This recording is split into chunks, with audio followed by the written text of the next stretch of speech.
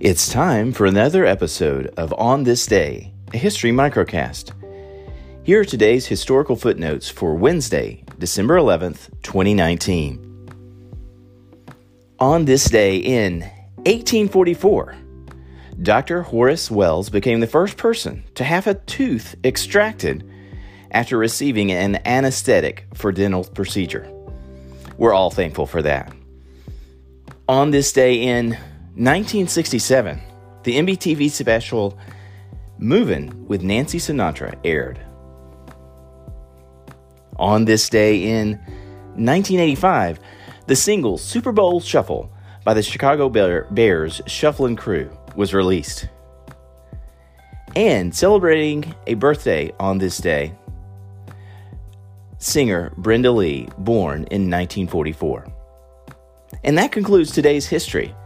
Now it's time for your quiz after the break.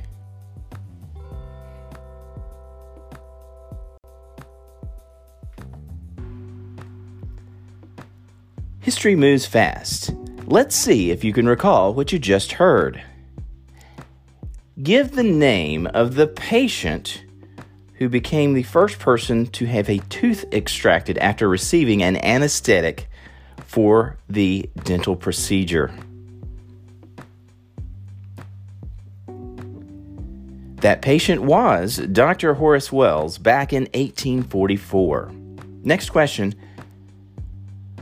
Who was the star of the NBC TV special Movin', which aired in 1967 on this day? Answer, Nancy Sinatra. Last question.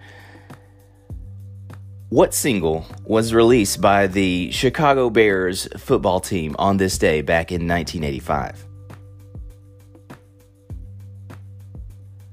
That single was the Super Bowl Shuffle. And that concludes today's episode of On This Day. We thank you for listening with us, and we hope to have you join us again next time.